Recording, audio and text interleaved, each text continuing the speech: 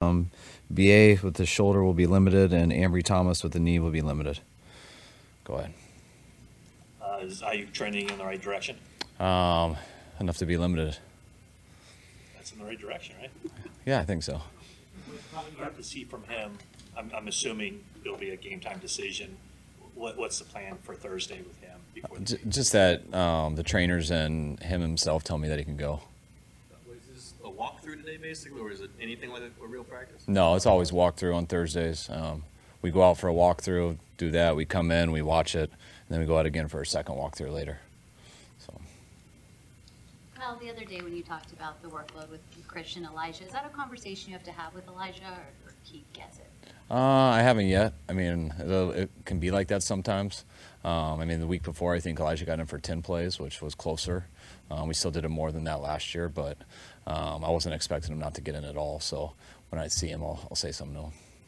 You talked about how much you saw from Brock last year in the Thursday night game in Seattle through the injury. Why was that so meaningful for you in terms of being able to project what he could be for you moving forward? It was just the situation we were in was so unique to where he was we were down to our third string quarterback at the time. And then when he had that bad injury, just, bringing in Josh from another team and everything on a short week and stuff, it was just so different not having the guys that have been here.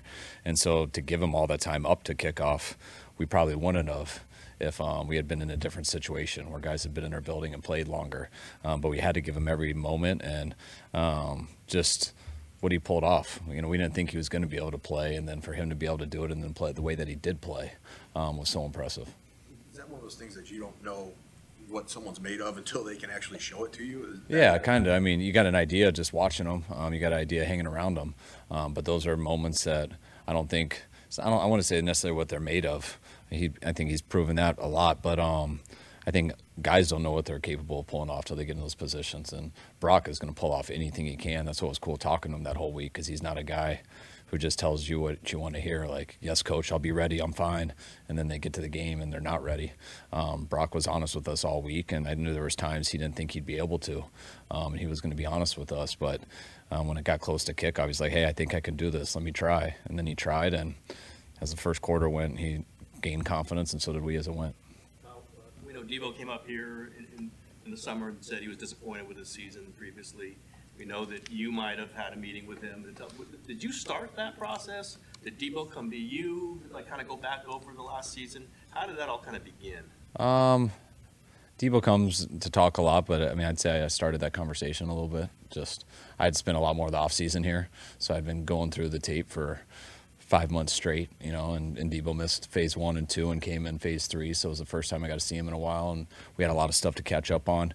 Usually you review all that stuff earlier on, but since he missed that, we waited till then, and it was a very positive, good conversation. It wasn't hard or anything, but it was a very real conversation. That's what I love about Debo so much, because he's an extremely real person, and if you talk to him the right way and you show him stuff, he's not going to BS us or himself, and I didn't expect him to come have that reaction with you guys a couple hours later, but I'm very pleased with the result.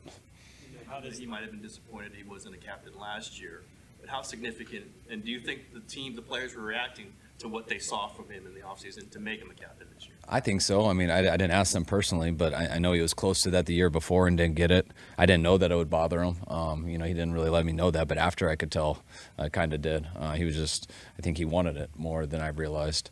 So I kind of had an idea he was disappointed last year, and I thought it was really cool when I got those votes that the team had voted for him, because they didn't the year before, even though it was close, and I think it was because of his training camp, how he came to training camp, the way he handled himself, not just on practice, but everywhere.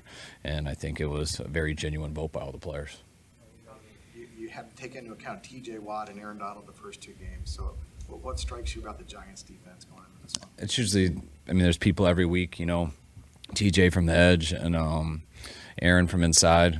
They got as good of inside players here too.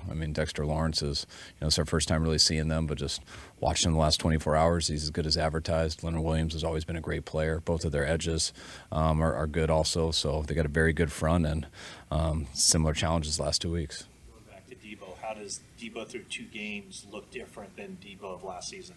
He's in much better condition. He had a much better training camp. He was able to get through it all and get better throughout it. Last year he had some setbacks coming in, wasn't able to go through training camp and kind of was in and out throughout the whole year. And now it's just like camp. He's in the best shape. Doesn't have to come out as much. Doesn't have to take as many plays off, and is playing as good as I've seen him play. What are the early returns on your interior pass rush with Javon and Eric and obviously Javon Kinlaw? I thought in the second half it got going, not just with our defensive line, but our secondary with it. I thought, the Rams came out and really we gave them a lot of hope there in that first half. Their offense kind of controlled the ball. I think it was all 3 series that they scored on. That second half, I was real proud of our guys. Usually when you give an offense a lot of hope like that and the confidence, it gets only harder. But our guys came out. I thought our coverages got tighter and caught a couple more pressures too, which put a little pressure on them. But once that started to happen, I thought everybody started making guys miss, making Stafford get rid of the ball a little bit earlier, and I think it led to a couple turnovers. As a former receiver, what's your thoughts on what you thought of Puka Nacua, and how did you feel about the way you guys defended him in this last game? He was great. He's a really good football player. We liked him a lot coming out of college. I think I compared him to Juwan a little bit last week, and just the energy he plays with, how tough he is. Seeing him in person, he was a little bit bigger than I realized on tape, even though we knew he was big. But just the way he did it all game, the stamina he had, how hard he played, and that's why Stafford got a lot of confidence as he went. We gave him a little bit too much room. That's why he had to tighten up as the game went on. 2 questions about Purdy. One on the play just before halftime when there was 1 second left. Should he skid the ball at McCaffrey's feet on that instead of sailing it? And then hopefully, yeah, it did make us a little nervous. It was too good of a throwaway. What was supposed to do? Just throw it on the ground? Yeah, no. It's got to be. You got to throw it away to where you don't get a penalty. So it's got to pass the line of scrimmage and stuff like that. But it's just when all you're doing is watching that clock and hoping that they don't screw you in any way. And especially being on the road, usually it goes to 0, and then you got to have people look at it and put it back to 1. But it was at 1. I was just nervous that it was close enough that they were going to try to go to 0 and see if the refs could correct it. The other one on that same drive, the 20-yard completion to Jennings, where he threw it and Juwan had his back to him still. Has he progressed in that area as far as trusting those type of throws since his rookie year? No, I think he's doing the same. It just depends what type of game we're in. That was a play that we go to that spot last versus zone, and you're hoping that everyone's covered everyone else and you sneak this guy out the backside, and we've done it a lot over the years. But they played man-to-man, and the nickel followed him the whole time. So by the time Brock got to him, which he's 3 in the progression, you're trying to sneak him out there, and you look to him, the ball's got to go, and he wasn't man. So he gave a tight ball placement, gave him an opportunity, and very similar to the opportunity he gave B.A. on the go route versus Pittsburgh. And those are 50-50 balls, and both of our guys have come down with it this year. With that play with, I think it was 6 seconds, the second to last play, is there a specific play that you have that is supposed to take only 4 or 5 seconds that you call for a situation? Not specific play, but there's all types of plays. You just know you have the time for number 1, and if number 1's not there, don't mess around.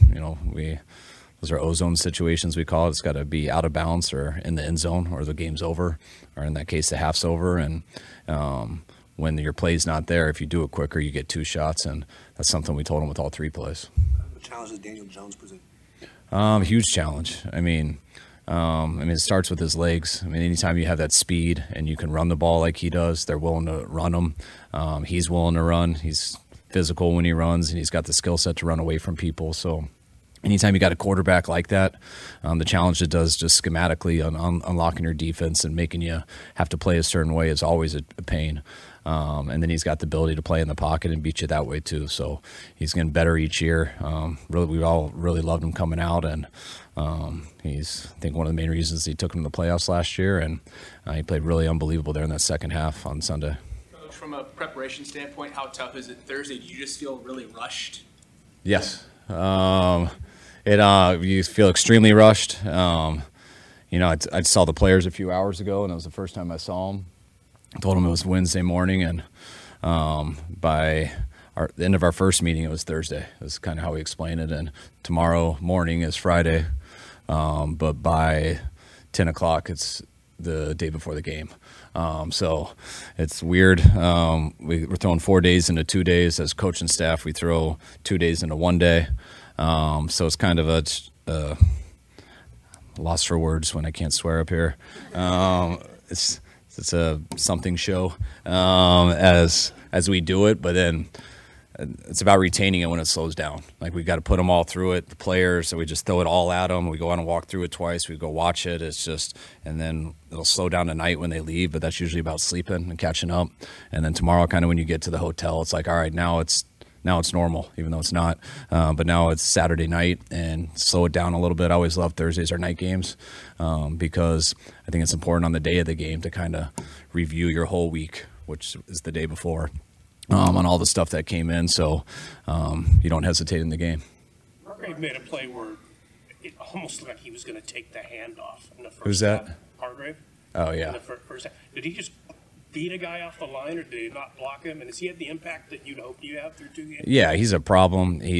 Stafford did a good job getting rid of the ball when he was there, which I do think affects him and makes him rush it and makes you lose confidence as the game goes and how long you can hold on to it. But they just busted on their O-line, and he shot the gap fast, and he had a choice for the quarterback or the running back, and he chose the wrong one.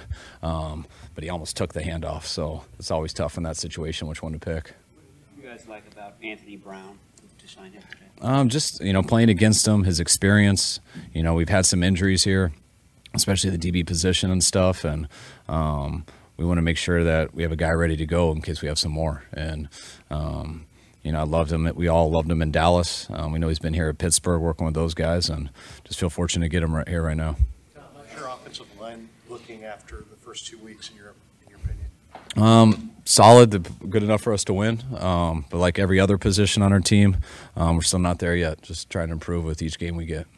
You just documented how busy you've been, but I asked this question because I know you wore his jersey. But have you seen any of Deion Sanders and how he's doing? Do you have any thoughts on just what he's done in this role as a head coach? Yeah, it's been fun to watch. It's been really cool. You never know how it's going to work out with them just going there and the whole transfer rules and stuff, which I don't even understand. Hopefully I won't ever have to.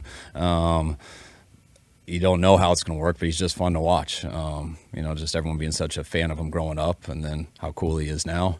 But really what made it real was just watching their first game. We didn't have – that was a week before we started, and I was actually just hanging out at a house, and I got to watch them versus TCU. And to watch how their team played was the coolest thing. Everyone knows how cool Deion is, but we always talk about the silent tape and how a team looks, and to watch those dudes come out and battle and how hard they played and the confidence they had, that was what made it so fun to watch. And I'm from Colorado, so my wife went there. Best man at my wedding went there. I'm not a big fan of there. I'm a Longhorn, but they're actually making some of us like CU right now. Even we got a lot of CSU guys in our office, and last week they even admitted that CU is pretty cool right now. But and then last week we finished. It was a night game, so when we were done with our meetings, we got to see the fourth quarter in my hotel room, which their backs were against the wall, and they stepped it up and got it done. So it's been cool to watch and fun for sports, and probably got the most hype team going on right now. So can't get mad about that.